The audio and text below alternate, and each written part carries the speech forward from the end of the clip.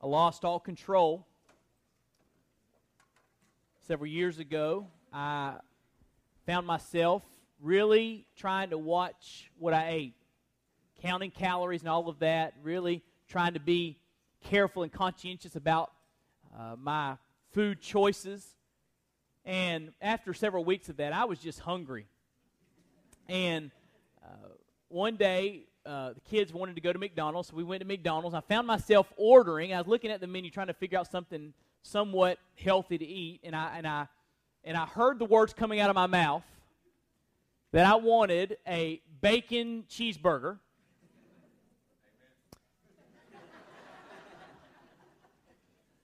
with fries and an apple pie. And the lady behind the counter said, "We've got a 2-for-1 deal on apple pies right now." I said, "Okay, give me 2. And just for a few moments there, I just lost control. I just ate all that stuff. And I'll never forget, a little later on that day, I got on the treadmill. And I was going to try to run a few miles on the treadmill, and I just felt awful. I had no energy, no strength. I couldn't go very far at all. And the reason I could not go very far on the treadmill is because my body was full of a bunch of junk. I didn't have the energy, the strength that I needed. Well, spiritually speaking, many of our lives are filled up with junk. And we wonder why we don't have the strength that we need to live the lives God has called us to live. We wonder why we are so powerless. Well, here at the beginning of the year, we're talking about advancing as a church, expanding God's kingdom, sharing the good news, touching lives, impacting our community, changing our world. We're talking about advancing and moving forward. And last week we said that we've got to move forward with purpose. And today we're talking about advancing with power, being filled up with the one who empowers you to live the life that God has called you to live. Now I want you to see this in the Gospel according to Luke. Luke chapter 24 is where we were last week. Luke chapter 24, we will begin reading in verse 44. Luke chapter 24, verse 44. I want to ask you this morning, if you are physically able, to please stand with me in honor of the reading of the Word of God. And let me just go on record as saying I'm grateful for my Bible. I'm so I just love the Word of God. I really do. Where would we be without our Bibles? Where would we be? And so we're going to read Luke chapter 24, verse 44. The Bible says, "Now he," that's Jesus, "said to them," that's his disciples, "These are my words which I spoke to you while I was still with you, that all things which are written about me in the law of Moses and the prophets and the Psalms must be fulfilled." Then he opened their minds to understand the Scriptures. And he said to them, "Thus it is written that the Christ would suffer and rise again from the dead the third day, and that repentance for forgiveness of sins would be proclaimed in his name to all the nations, beginning from Jerusalem. You are witnesses of these things, and behold, I am sending forth the promise of my Father upon you, but you are to stay in the city," watch this, "until you are clothed with power from on high." Let's pray together. Father, we pause to recognize our need for you. We pause to call upon you to help us in these moments. Father, would you just move in our midst? Would you cause the Spirit of the living God to fall fresh on us? We want our lives to be transformed. We want our lives to be changed. So, Lord, just have your way in our midst for the glory of your name. Establish my steps in your word, and we ask and pray all of this in the strong name of Jesus. Amen. Thank you. You may be seated. The Gospel according to Luke tells the story of the life and the ministry of Jesus Christ. We see in Luke that Jesus left heaven and came to earth. He lived a perfect life, and he went to the cross, and he died on the cross for our sins. He died to take the punishment that you and I, as guilty sinners, deserve. Jesus took that punishment in our place. And after he died upon the cross, on the third day, Jesus rose from the grave. And here in this section we see Jesus between his resurrection, he had risen from the dead, and just before he ascends to go back to sit at the right hand of his Father. And right before he ascends back to heaven, he gives his disciples some last instructions. He gives them their marching orders. This is Luke's version of the Great Commission. And we talked about this passage last week when we looked at God's purpose for our lives. He tells them, you're to be witnesses for my name of the death and burial and resurrection of Christ to all the nations. And we talked about that last week. But then he says, don't go anywhere. I don't want you being my witnesses yet. You stay in the city until you get the power that you need. So I want us to think together this morning about advancing with power. And we need to consider at least three different things. Number one, I want us to consider the daunting task. The daunting task. What the Bible says in verse 45. It says, he opened their minds to understand the Scriptures, and he said to them, thus it is written that the Christ would suffer and rise again from the dead the third day, and that repentance for forgiveness of sins would be proclaimed in his name to all the nations. He lays out for them their marching orders. We dealt with this in detail last week, but he says, listen, I want you to be my witnesses of my death on the cross and my resurrection, the good news that because I died on the cross and rose from the dead, sinners can be saved. They can be forgiven of their sins. I want you to bear witness of that good news. And he says, bear witnesses in verse 47 to all the nations. To all the nations. Now, that may not sound too daunting because we think about nations as geopolitical entities. There's about 196 countries in our world. So we say, well, that's no big deal. You know, just get a missionary in all 196 countries and the job's done, right? The task is over. But we need to look a little bit deeper. That word translated nations is the word in the Greek language ethne. It's better translated peoples or people groups, people that are bound together by a common language and a common culture. And when you look at people through that lens, there are over 10,000 people groups in the world. So if we're to reach every people group, every language and tribe with the gospel, that's a daunting task. Because many of these people groups live in hard-to-reach places. And many of them have been dominated for centuries by false religions and worldviews. And so to go to these people who have been led astray by false religions, who are living in very difficult-to-reach places, and to share the gospel of Jesus Christ is very, very difficult. Not to mention that he says start in Jerusalem, start in your home. As we go to the nations, we want to reach our Jerusalem. We want to reach our Hernando. As we reach our Hernando, we want to reach our family, right? It's hard enough just reaching your family. Can I get an amen? And to think that we're to reach our family and reach our community and reach our state and reach our nation and reach all the people groups of the earth with the gospel, that is a daunting task. I would even say it's impossible apart from God's help. It's impossible. So as we consider the power of God, we need to think about the daunting task. But secondly, we need to consider the divine helper. God has not left us without some help to bear witness of the good news, to share Jesus with a lost and dying world. Look what Jesus says there in verse 49. He says, behold, I'm sending forth the promise of my Father upon you, but you are to stay in the city until you are clothed with power from on high. So you wait in Jerusalem because there's some help coming. I know the task is daunting. I know it's huge, and I know it's impossible, so I'm going to send you a helper. When he speaks here of the promise of the Father, of the power from on high, Jesus is speaking of the Holy Spirit. And I want to say two things about the Holy Spirit that come from this text. First of all, the Holy Spirit was promised. The Holy Spirit was promised. He says there in verse 49, I'm sending forth the promise of my Father. Now, when was the Holy Spirit promised? Well, you can go back to the Old Testament. In the Old Testament, he was promised. There are many passages to look at. You can look at Ezekiel. You can look at Jeremiah. But in the book of Joel, there's a very clear statement about the Holy Spirit. The Lord says, in the last days, I will pour out my Spirit upon all flesh. And men and women will prophesy.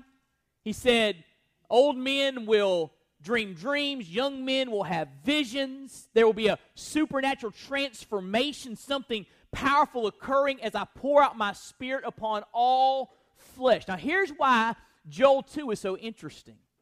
We see the fulfillment of that prophecy in the Bible. Over in Acts chapter 2, the Bible says the disciples were there in Jerusalem waiting for the promise of the Spirit. And at the beginning of that chapter, the Bible says that the Spirit fell upon them. Matter of fact, He manifests Himself so that they saw tongues of fire resting on the different disciples' heads. And they heard the presence of the Spirit like a mighty rushing wind. And then they began to stand up and share the good news. And there are people in Jerusalem there for the Feast of Pentecost from many different nations, and something supernatural occurred. As these disciples shared the gospel, the good news, people from different languages heard it in their own language. That's supernatural. They heard the gospel. And people began to say, what is happening here? I mean, this group of fishermen and tax collectors, and these folks are standing up and proclaiming with power, and people's lives are being changed. What in the world is going on? And so Peter says, I'll tell you what's going on. You know what he quotes? Joel chapter 2. God said He would pour out His Spirit upon all flesh, and you're seeing it happen right now. God is coming through on His promise. Matter of fact, look there with me in Acts chapter 2. Look what he says in verse 33. Acts chapter 2, verse 33. Peter here's preaching. He quotes Joel 2 in verses 17 through 21. And then he says in verse 33, therefore, having been exalted to the right hand of God and having received from the Father the promise of the Holy Spirit, He has poured forth this which you both see and hear. He's saying Jesus has poured forth the Spirit on us. That's what you're seeing happen right now, a fulfillment of Joel chapter 2. So the Holy Spirit was promised in the Old Testament and given, we see clearly, poured out upon the disciples for witness in Acts chapter 2.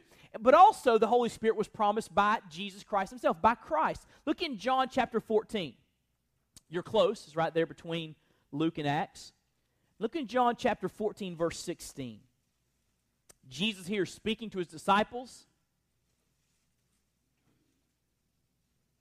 Look what He says in John 14, verse 16. He says, I will ask the Father, and He will give you another helper, that He may be with you forever. That is the Spirit of truth, whom the world cannot receive because it does not see Him or know Him, but you know Him because He abides with you, will be in you. Look what Jesus says in John chapter 15, verse 26.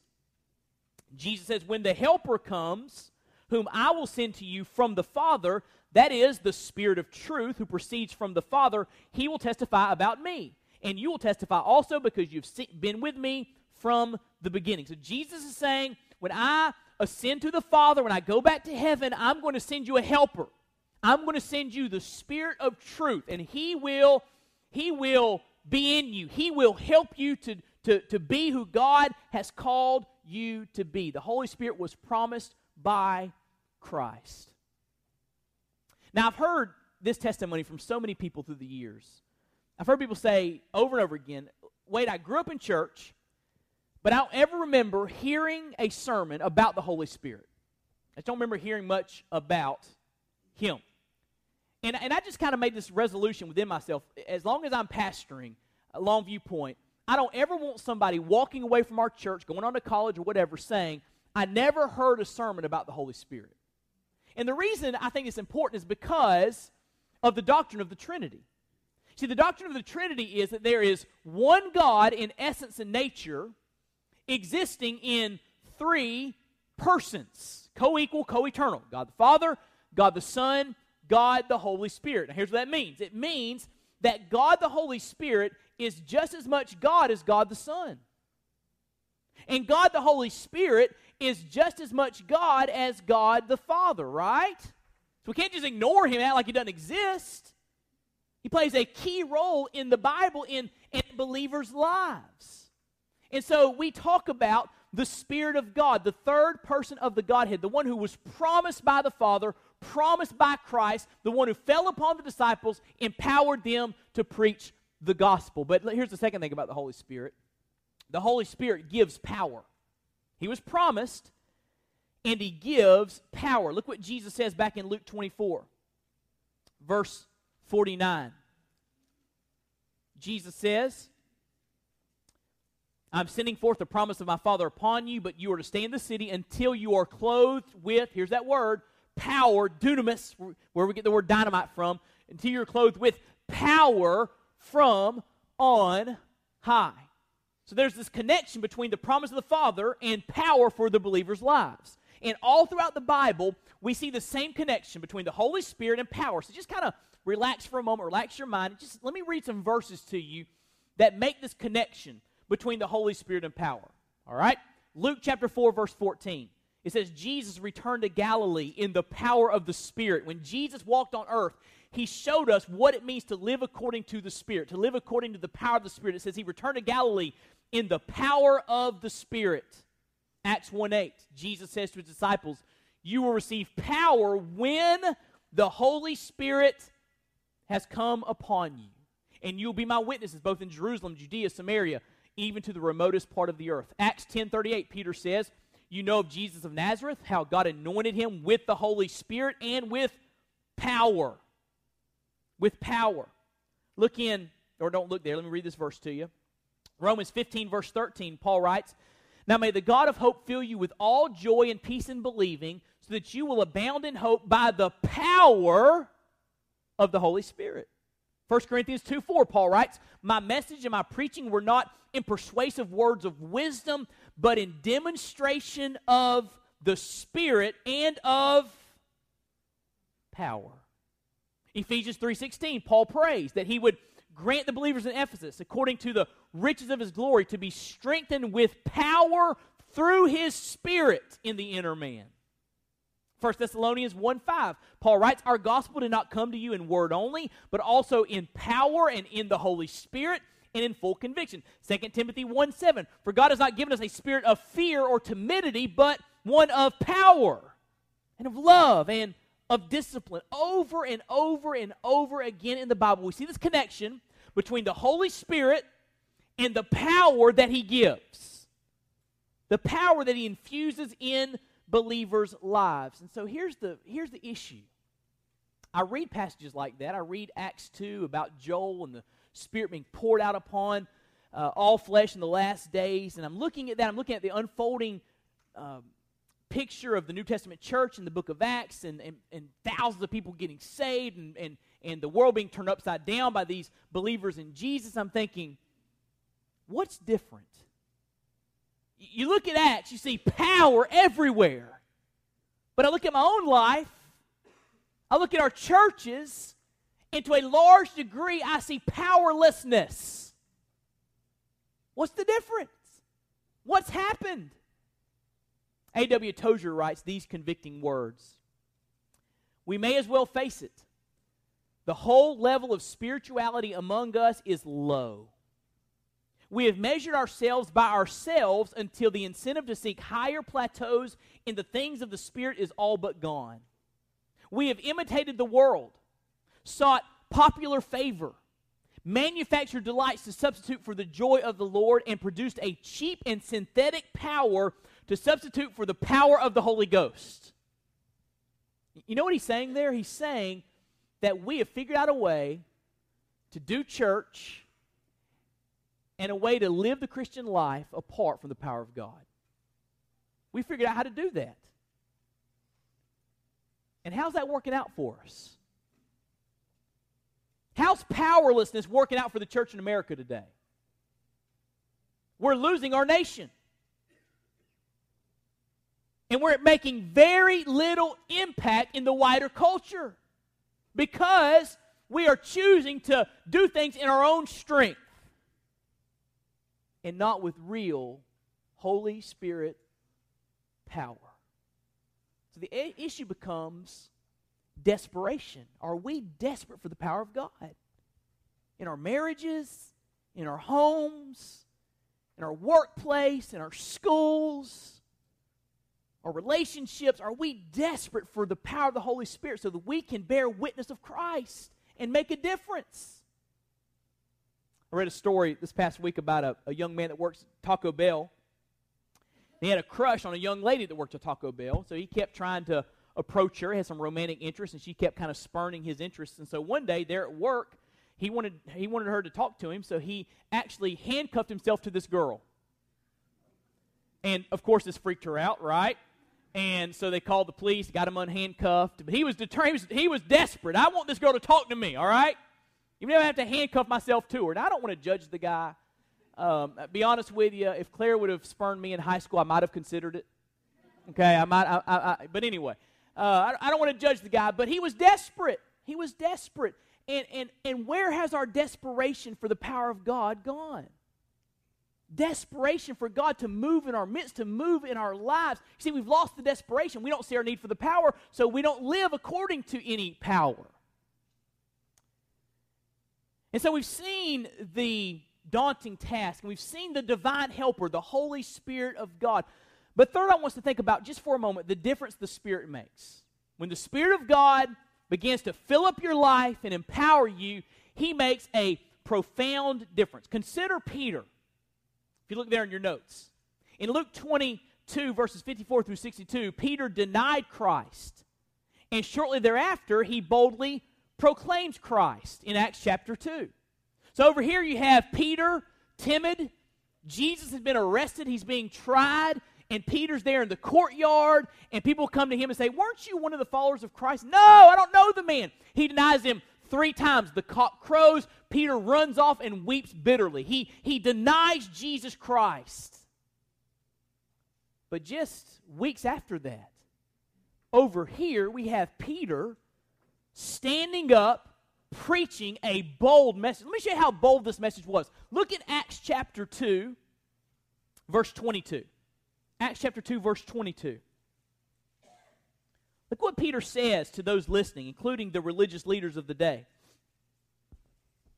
Acts 2, verse 22, Peter says, "Men of Israel, listen to these words. Jesus the Nazarene, a man attested to you by God with miracles and wonders and signs which God performed through him in your midst, just as you yourselves know. This man, delivered over by the predetermined plan and foreknowledge of God, you nailed to a cross by the hands of godless men and put him to death. But God raised him up again, putting an end to the agony of death, since it was impossible for him to be held in its power." He said, listen, you crucified him. You put him to death. God determined it all and planned it all and used it all, but you're the ones that put him to death. Look what he says in verse 36.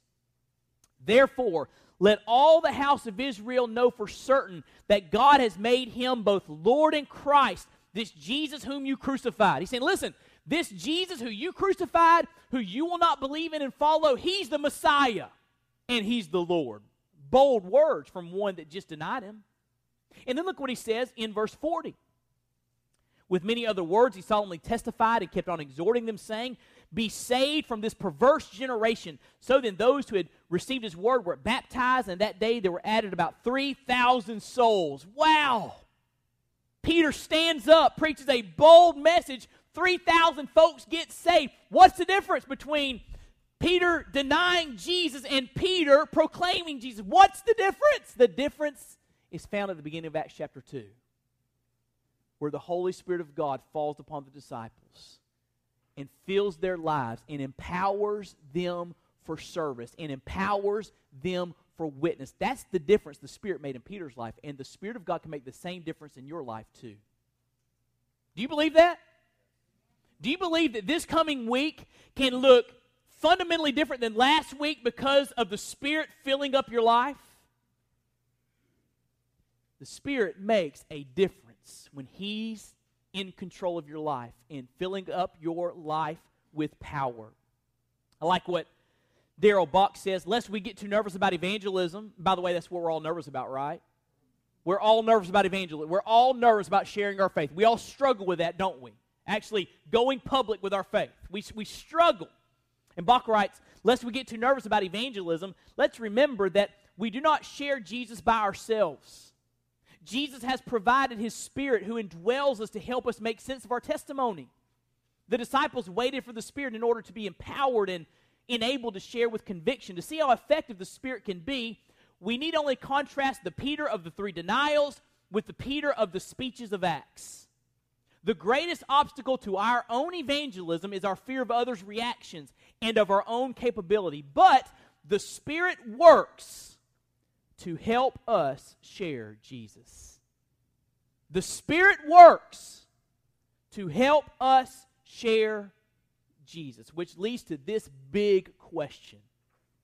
Wade, okay, I believe what you're saying there. I want to be empowered by the Spirit of God.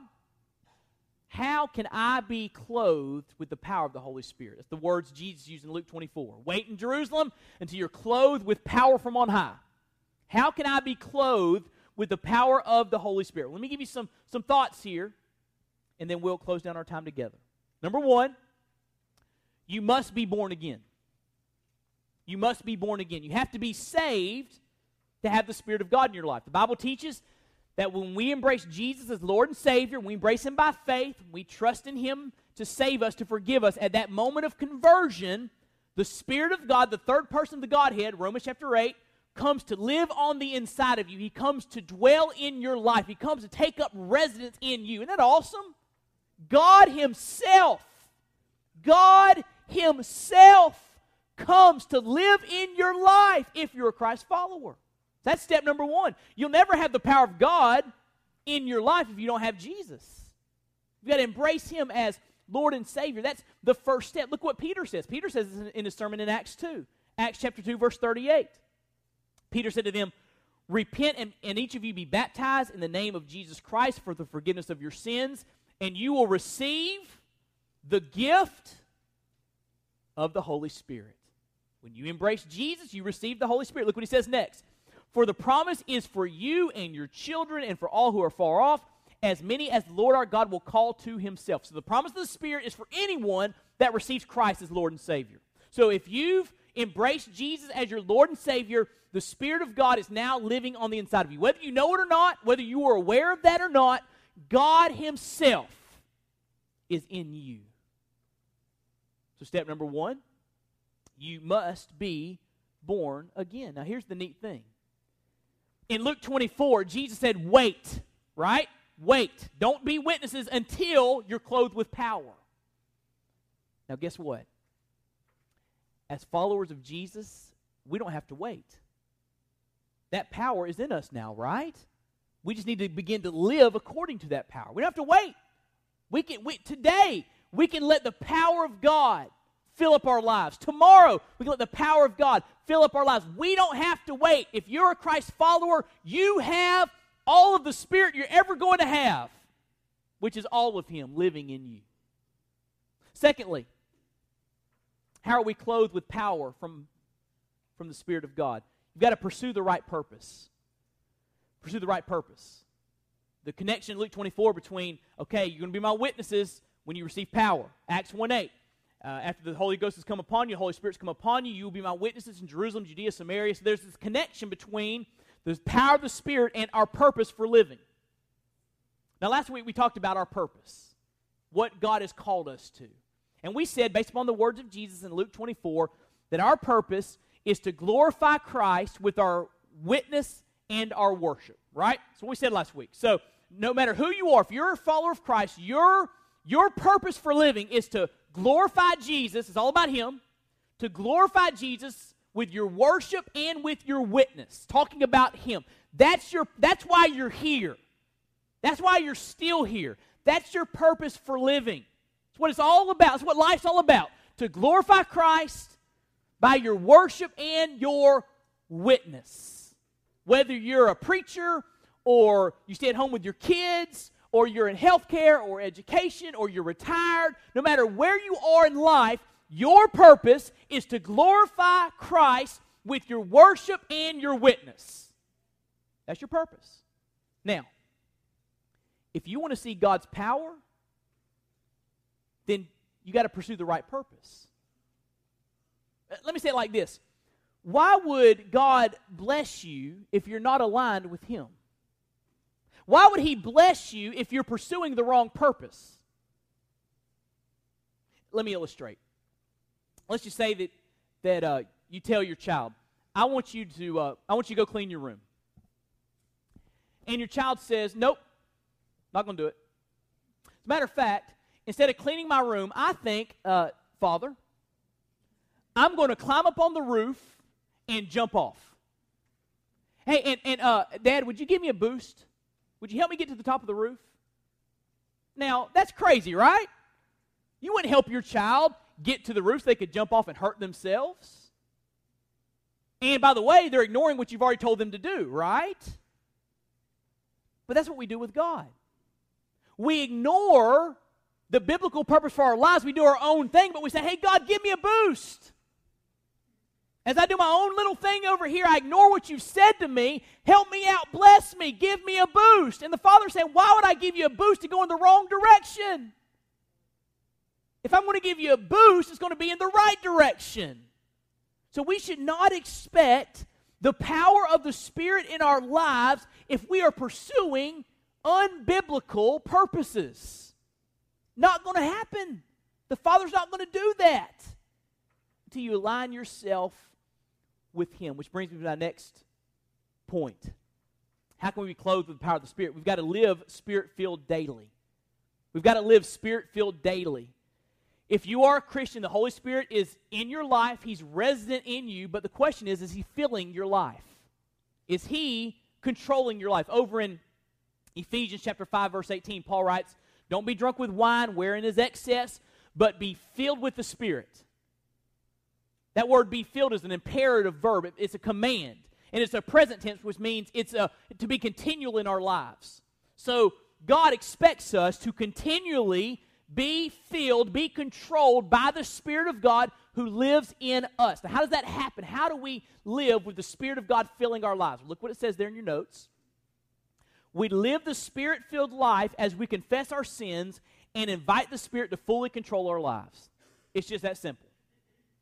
You see, when you walk around with unconfessed sin in your life, sin that you've not dealt with, it's like me running on the treadmill after eating burger and fries and apple pies. My life is filled up with junk, and I have no power.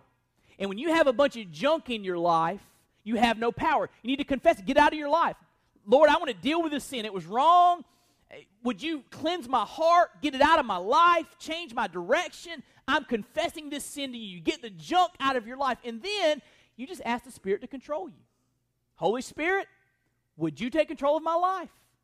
And then by faith, you believe He's doing just that. You may not have chill bumps, you may. You may not have warm fuzzies. But by faith, you know that the Spirit is controlling your life. And He begins to just impact everything about you. He guides you. He directs you. He empowers you. He leads you. So we live the Spirit-filled life as we confess our sins and invite the Spirit to fully control our lives. Now, here's something I really want you to get down deep into your soul. One of the most unfortunate things in modern-day Christianity is that we have emphasized the once-a-week worship experience while de-emphasizing a supernatural daily walk with Christ. Let me say it again. It's a mouthful, but it's so important. One of the most unfortunate things in modern-day Christianity is that we have emphasized the once-a-week worship experience while de-emphasizing a supernatural daily walk with Christ. Worship is important, that we get together and we worship. That's a powerful time, but God intends so much more for your life. He wants what you encounter on Sunday to change your life on Monday. And while we're at it, Tuesday. And why not Wednesday and Thursday? And then even Friday and Saturday. God wants you to live a supernatural life, not just have a once-a-week experience. Now, let me ask you a question. Did your life look supernatural last week? Did your life look supernatural last week? Was the power of God filling up your life evident? Did your life have impact last week? Or were you just going through the motions? God wants you to live controlled by His Spirit so that you can make a difference in your day-to-day life. A supernatural daily walk with Christ. So you need to daily confess your sins. And daily ask the Spirit to fill your life. Daily this needs to happen so you can live supernaturally. But there's one final thing I want you to consider. How can we be clothed with power from the Holy Spirit? We must be born again. We've got to pursue the right purpose. We've got to live Spirit-filled daily. But last, we've got to share Christ. Now, I want you to hear me carefully. If we're going to reach our world, we're going to engage unreached people groups that are in the darkness of Buddhism or Islam or Hinduism or animism. We're going to engage them and get to them and share the gospel with them and see them come to faith in Christ and see churches planted among them. If we're going to see that happen, if we're going to see America's trajectory changed and go in a better direction, our nation's in trouble right now. It's in trouble. If we're going to see anything change in our nation, if we're going to see our community impacted, if we're going to see our families transformed, someone's going to have to open up their mouth and talk about Jesus. Right? It's just that simple. How can they hear without someone to tell them? I mean, eventually, we've got to just open up our mouth and talk about the Lord. It's got to happen. We will not change our world apart from our witness. And if you want to see God's power, begin to open up your mouth and talk about Jesus. And see what happens. We had a speaker here for our GIC, Dr. Clyde Metter. He made a statement there that really captured my heart. He said that we experience God just beyond the borders of our lives. In other words, as we get out of our comfort zones, that's when we experience the power of God. Listen to me. You don't need the Spirit's power to stay in your comfort zone. Do you? You can do that on your own, can't you? But when you step out of your comfort zone, when you go beyond the boundaries of your lives, where those boundaries are, and you begin to open your mouth and articulate something of the gospel, that's when you need God to show up, and that's when God will show up. So if you want to experience God, open up your mouth and articulate Jesus to a lost and dying world. That's when you'll experience God's power. Wait, I can't do that. Faith is a private matter. Show me that in the Bible. We're just shout it from the rooftops, amen? I can't do that. It might make someone uncomfortable. Would you rather them hear the truth about their eternity and how they can be saved and be a little uncomfortable, or would you rather them be comfortable and you be good with them and they go to hell? If we're going to change the world, if we're going to experience the power of God, we've got to just open up our mouths and talk about Jesus. It's just that simple. Share Christ. Here's how John Piper says it. The power of the Spirit is unleashed in our lives when we put our confidence in the word of the cross, pray for the Spirit's help, and obey the command to go into witness. The power is latent in every believer because the gospel is believed and the Spirit is present. But, listen, the experience of that power will only come when we seek it with all our heart and open our mouth in witness. That's when you'll experience God like never before. And so let's stop trying to run the race of Christianity with our lives filled up with junk. You don't get very far. You don't have the power you need. Let's get the junk out of our lives. Let's confess our sins. And then let's ask God Himself to fill us up and take control and empower us for service and witness and see the difference the Spirit of God, the Holy Spirit of God, makes in our lives. You think about that.